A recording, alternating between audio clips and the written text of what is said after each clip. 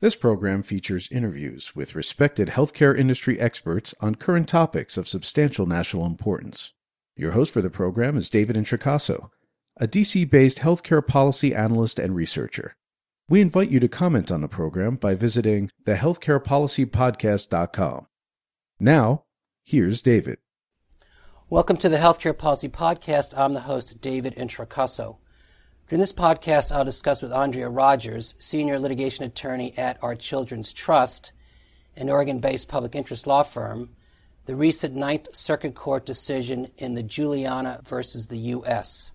Ms. Rodgers, welcome to the program. Thank you. It's a pleasure to be here.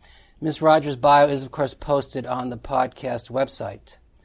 Briefly on background, listeners of this podcast are aware of the Juliana case, filed in federal court in 2015 by 21 children and others.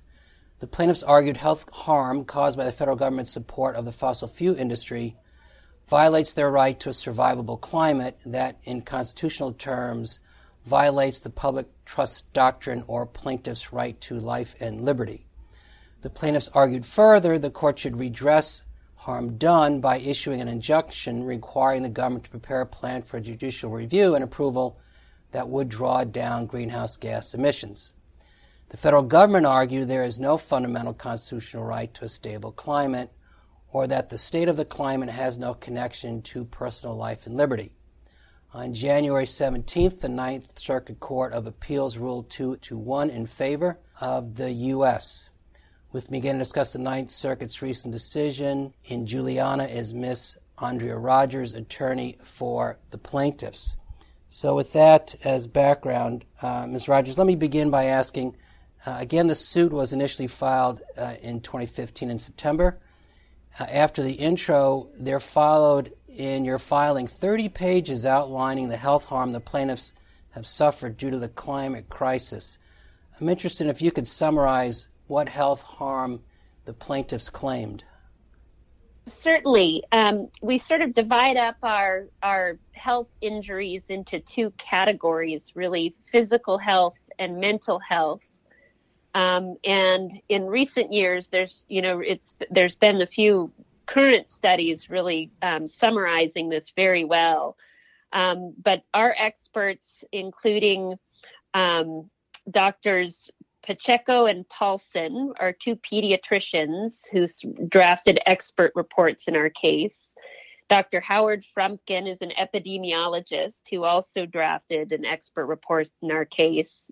And then Dr. Lisa Van Susteren drafted an expert report on the mental health or the psychological injuries that the youth are experiencing. So those are really the categories of medical harm that we're talking about in this case. And when you look at the physical health injuries, you're really looking at, these are a group of young people who are increasingly exposed to riskier and riskier conditions because of climate change. So, for example, many of the plaintiffs have asthma and have been exposed to increasing wildfire smoke. So they've had significant asthma attacks because of that, or they have been advised to actually stay inside. And there's obvious health consequences to following that kind of medical advice. A number of the plaintiffs have allergies that have also been exacerbated by varying climate change conditions, including the increase in pollen. Again, the wildfires can also exacerbate allergy and asthma attacks that are associated with each other. And then there's also a number of other mental health impacts, ranging from anxiety to increased stress to, feelings of institutional aggression, because you have a federal government who's charged with protecting you as a child, but instead they're knowingly causing you harm. So all of these injuries are well documented in the expert report. And one of the notable things about the Ninth Circuit most recent decision in Juliana is that the court recognized that the injuries the plaintiffs asserted they're not conjectural or hypothetical. They're happening today. they're likely to get worse because of climate change. And, you know, so the court really recognizes the validity of the injuries that the plaintiffs are experiencing.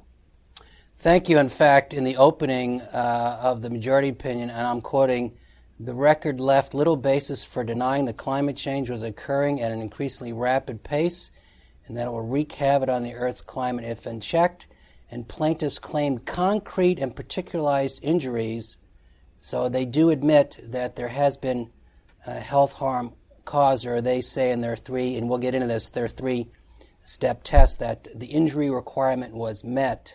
I'm interested in asking you, there are many amicus briefs filed, and I'm curious to ask you if you could summarize or provide an overview of who filed, or what kinds of organizations filed an amicus brief in support of the plaintiffs.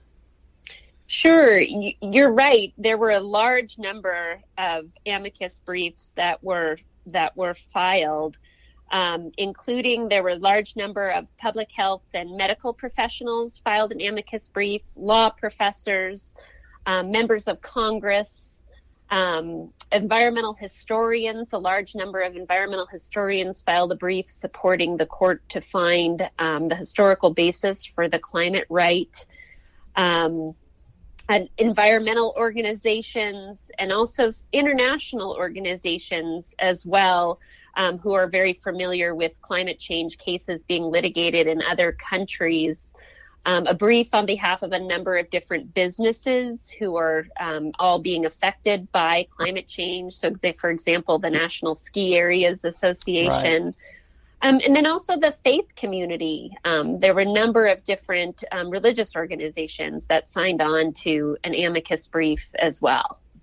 Yes, thank you. Speaking of the last group, I did, was not lost on me, Sisters of the Good Shepherd, Sisters Servants of the Immaculate Heart, Sisters of Mercy, Sisters of Providence, etc.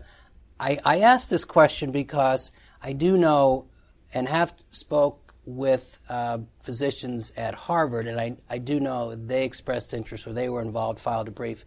But it is the case, in looking through the long list here of those that filed, there is no professional or healthcare trade association that is filed. Is that correct? Well, it depends how you define that. So there was a brief where a number of public health advocacy organizations signed on, including the American Academy of Allergy, Asthma, and Immunology, American Academy of Pediatrics, American Lung Association. So a number of organizations did sign on to an amicus brief that focused on the health impacts, essentially, that the youth were experiencing. And that included 78 individual doctors signed on to that amicus brief, as well as the different organizations.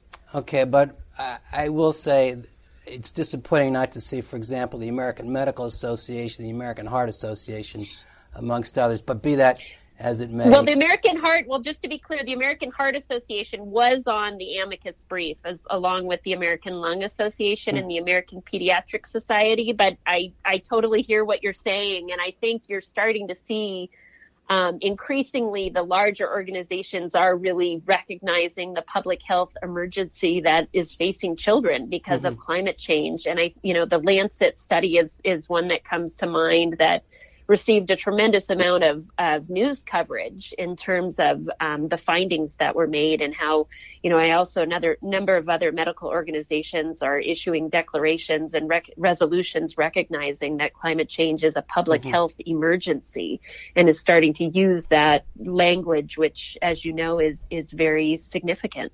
Sure. I did interview authors of the Lancet Countdown both this year and last year. Let's go to the majority opinion. So this is Judge Andrew Hurwitz who wrote it.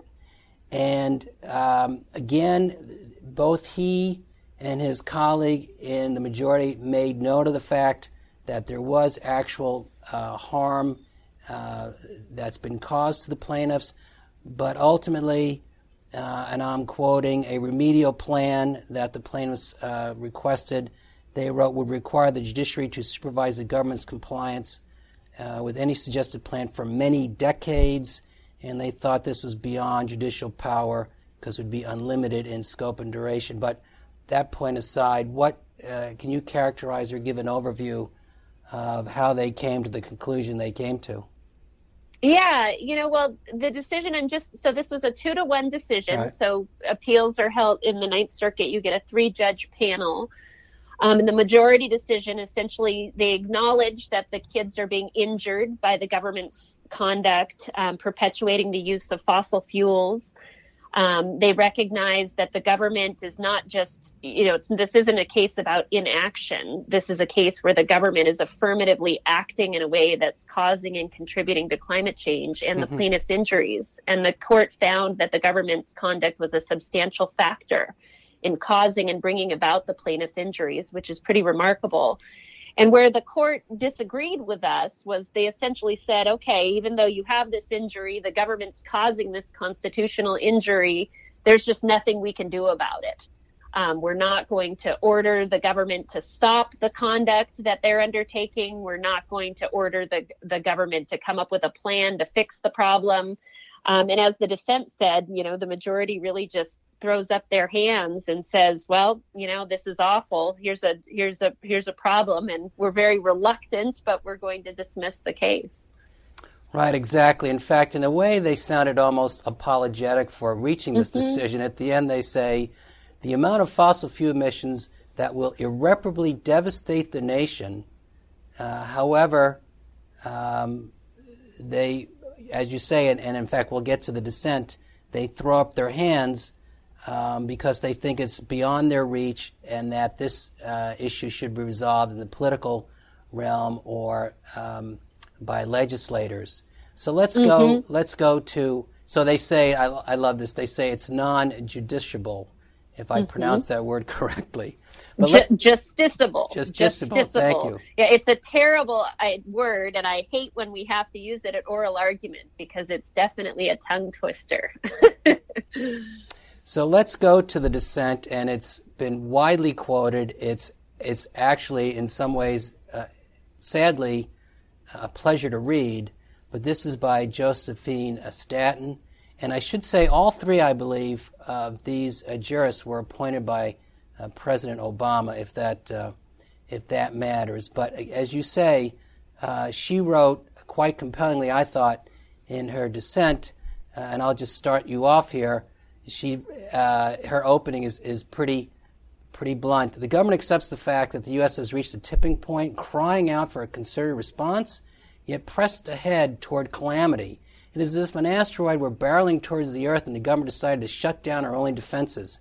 Seeking to squash the suit, the government bluntly insists that it has the absolute and unreviewable power to destroy the nation. My colleagues throw up their hands, there's the line, concluding that this case presents nothing fit for the judiciary. But a federal court need not manage all the delicate foreign relations, etc. And then she concludes, plaintiffs bring suit to enforce the most basic structural principle embedded in our system of ordered liberty, that the Constitution does not condone the nation's willful destruction. So please continue with what she argued. Yeah, she recognizes, the urgency, the existential crisis, and really she sees that, that all three judges agreed that, this is an existential crisis that we're facing, that the government is causing this problem. So there was a tremendous amount of agreement, and where they diverged was really, well, what is the proper role of the court in remedying a constitutional violation?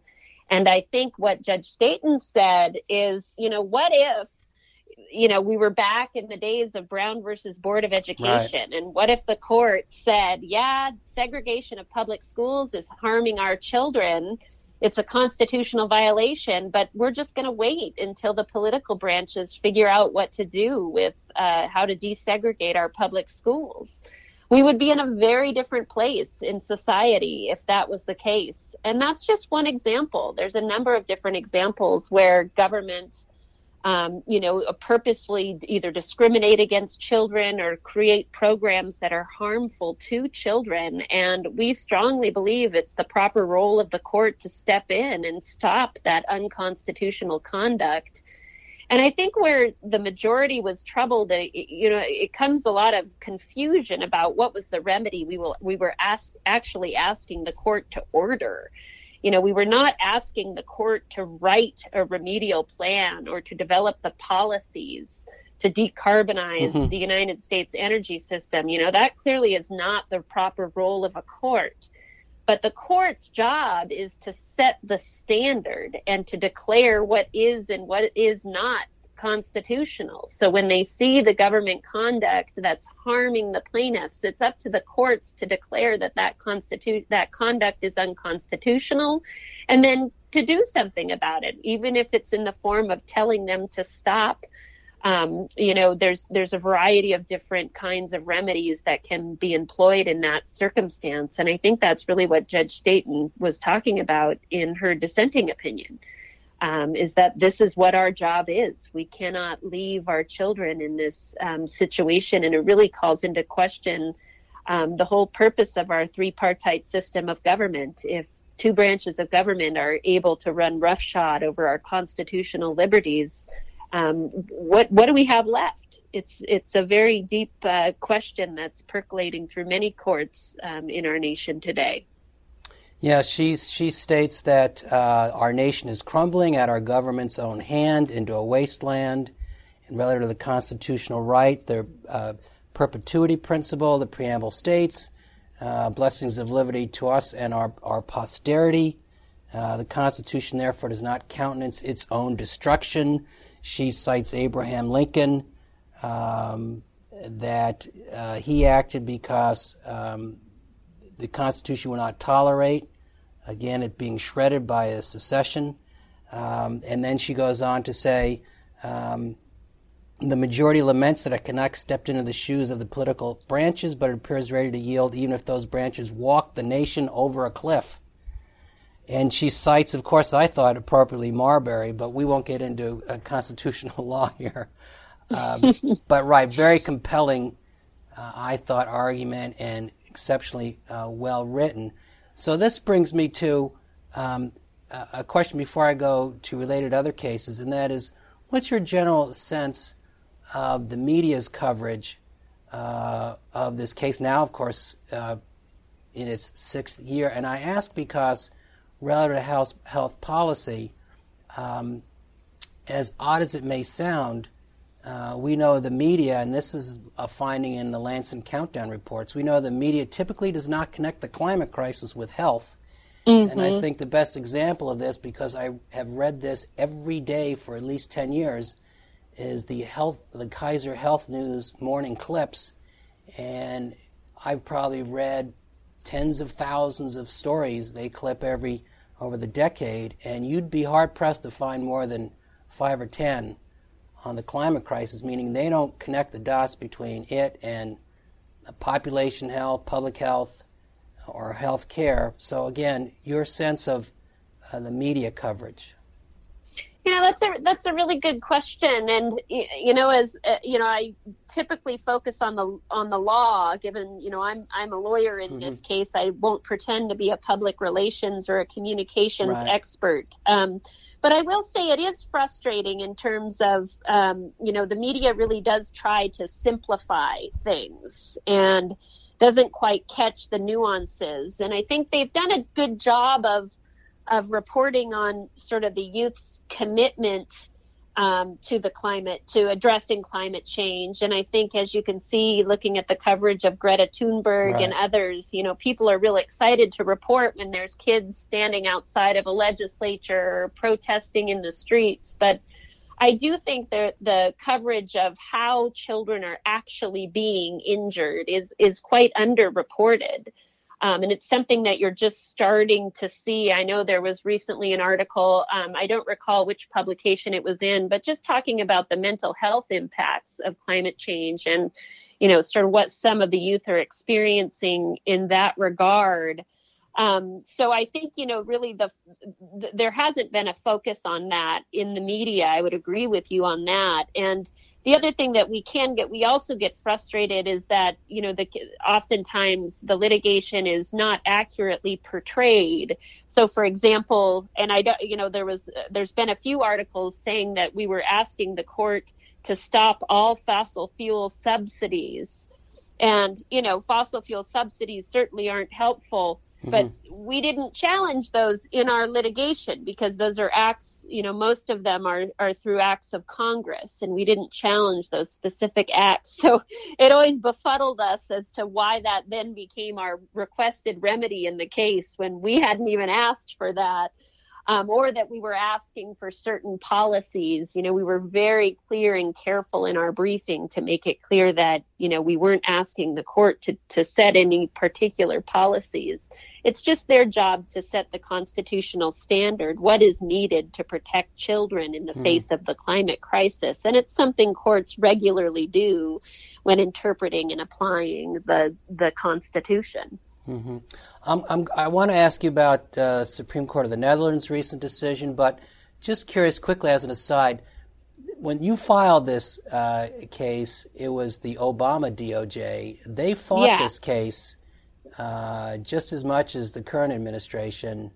Comment about that. I mean, we would think that is surprising considering I know in 2016 the Obama administration put out a massive report on the health effect, a scientific assessment of the health effects on humans.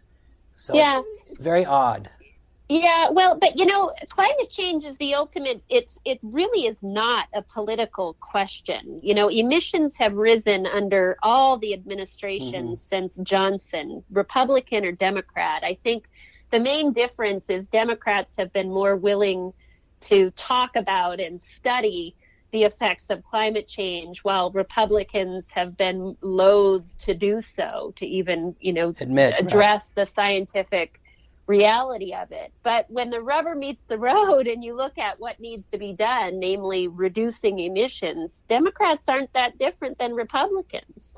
It's one thing to, studying things is very important, but when it comes to emission reductions, we did not see those under the Obama administration. We did not see those under Bush 2. We did not see them under Clinton. And, the Clinton administration is particularly interesting because, you had Al Gore as vice president. And during that time, EPA developed a number of very, very detailed plans in the early 90s about how to address the climate crisis. And that's part of our evidence. And, we were able to, the majority agreed with us that, for decades, the federal government has known of the dangers of climate change. So we were able to convince the court of that as well.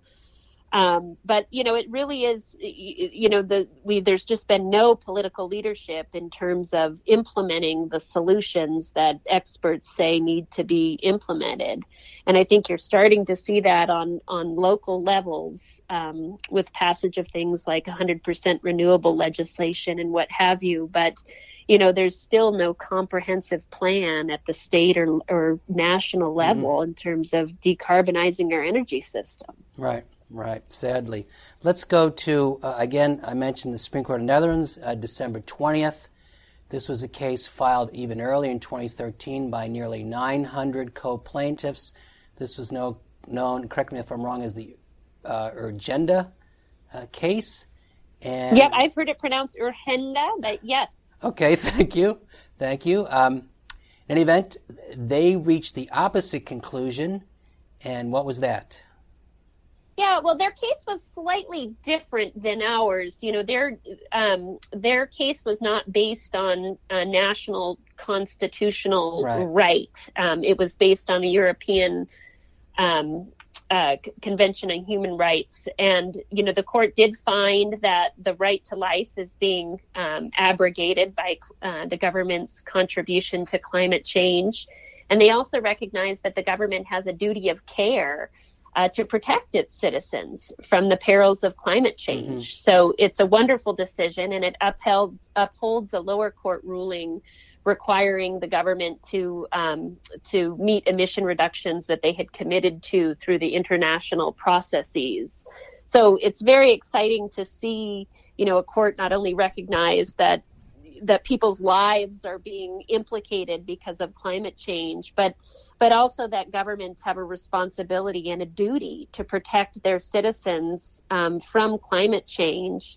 So it's helpful in that regard, but it is quite different than our case, because our case is really challenging the United States government creation of a fossil fuel energy system. And again, our case is not about the federal government not acting.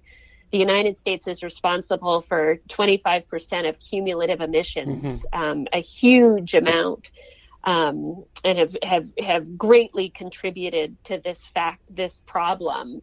And we're hoping that courts will hold them accountable for that conduct. And it will be interesting to see. U.S. courts are typically loath to rely upon courts of other jurisdictions outside of the United States. So I'm not sure in terms of precedent how helpful the Urgenda case would be, but I think in terms of the climate change movement, I think it's very helpful in that regard. Right. So on point, the court ruled that this year the government of the Netherlands needs to reduce emissions by 25% compared to 1990, and the decision in part was based, as you noted, on this ECHR, or the Convention on Human Rights, which was initially signed or beginning in 1950. 1950, there were subsequent protocol amendments to it. I will say, interesting, I looked this up. Not surprisingly, the United States is loath to sign these international conventions, and in this case has not signed the ECHR. So you're right. From that perspective, the U.S., it's irrelevant. Their decision's irrelevant since we're not a signatory to that. So let's go back to your organization, Our Children's Trust, a not-for-profit created to secure legal rights to a safe climate.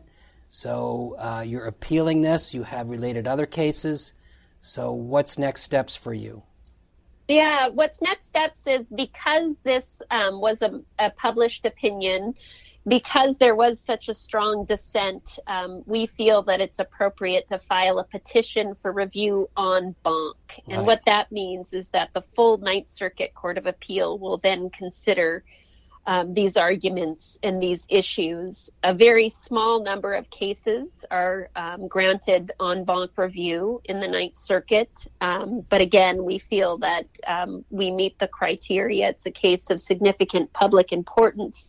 And the legal issues are extremely important as well. What, if anything, can a court do when there's a constitutional violation of existential proportions? Right. It's certainly something that I think the higher courts need to weigh in on.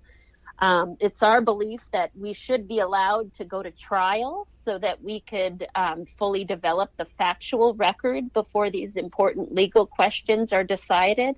We feel the medical doctors who are our experts should testify in court so the court can hear their explanation as to how these children are being injured. The children themselves should be allowed to testify as well. I think we have a history in this country of courts, when they decide important legal questions, they typically like to do so on a fully developed factual record. And we don't have that yet because we were not able to go to trial. This was an early appeal.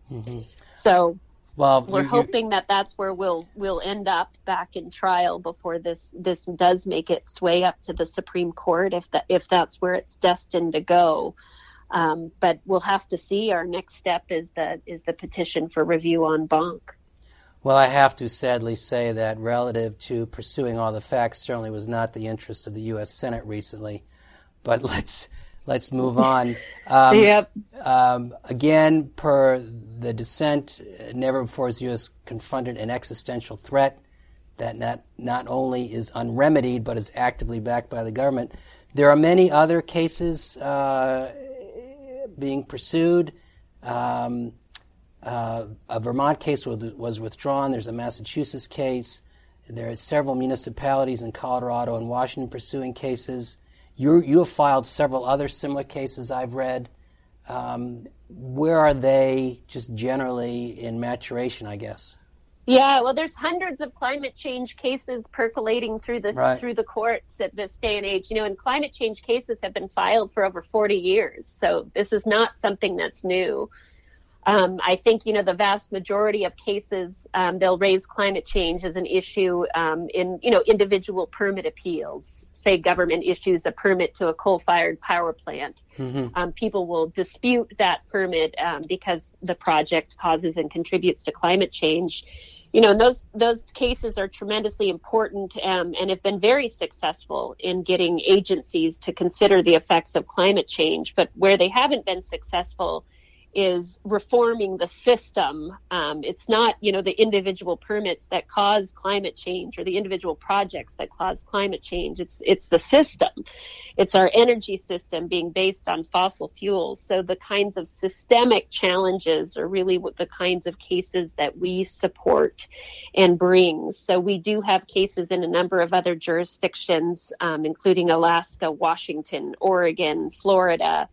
And those cases are challenging the state government's creation of an energy system that causes and contributes to climate change.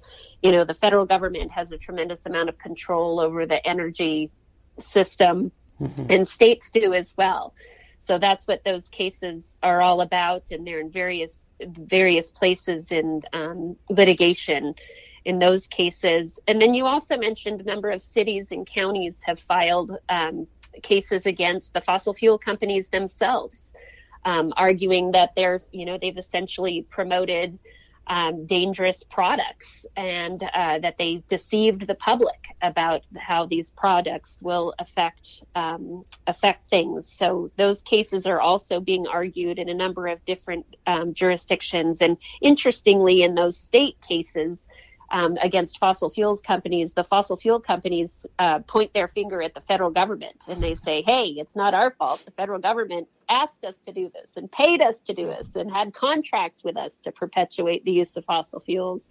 So it's ironic, to say the least, when the court admits that, the federal government caused this problem, but there's nothing we can do about it. So hopefully the cycle of finger pointing will end, and we'll ultimately get a remedy to protect these children, because we're in a very difficult place right now, and the future of this country will look very different in the coming years if we don't decarbonize as quickly as possible. Yes, as Staten said, history will not judge us kindly.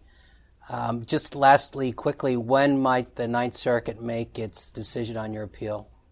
Yeah, we file the petition next month, and then it will be a few months likely before we hear anything by the court. But we'd hope to hear something before the end of the year. Okay, so with that, Andrea, appreciate this discussion. Very helpful. I hope the appeal's successful, and I hope that gives us a chance to discuss possibly a different outcome. Well, thank you. I greatly appreciate your interest in this case, as well as all the folks who are in the medical community and, spreading the word about how climate change is affecting human health. It's a critical issue, and one that I hope will get more coverage in the coming years. Great. Thank you again. You have just heard another edition of the Healthcare Policy Podcast hosted by David Introcaso. To comment on this program or others, to see information about upcoming interviews, to suggest a program topic, or to hear an archive program, please visit our website, thehealthcarepolicypodcast.com. Thank you for listening, and please listen again soon.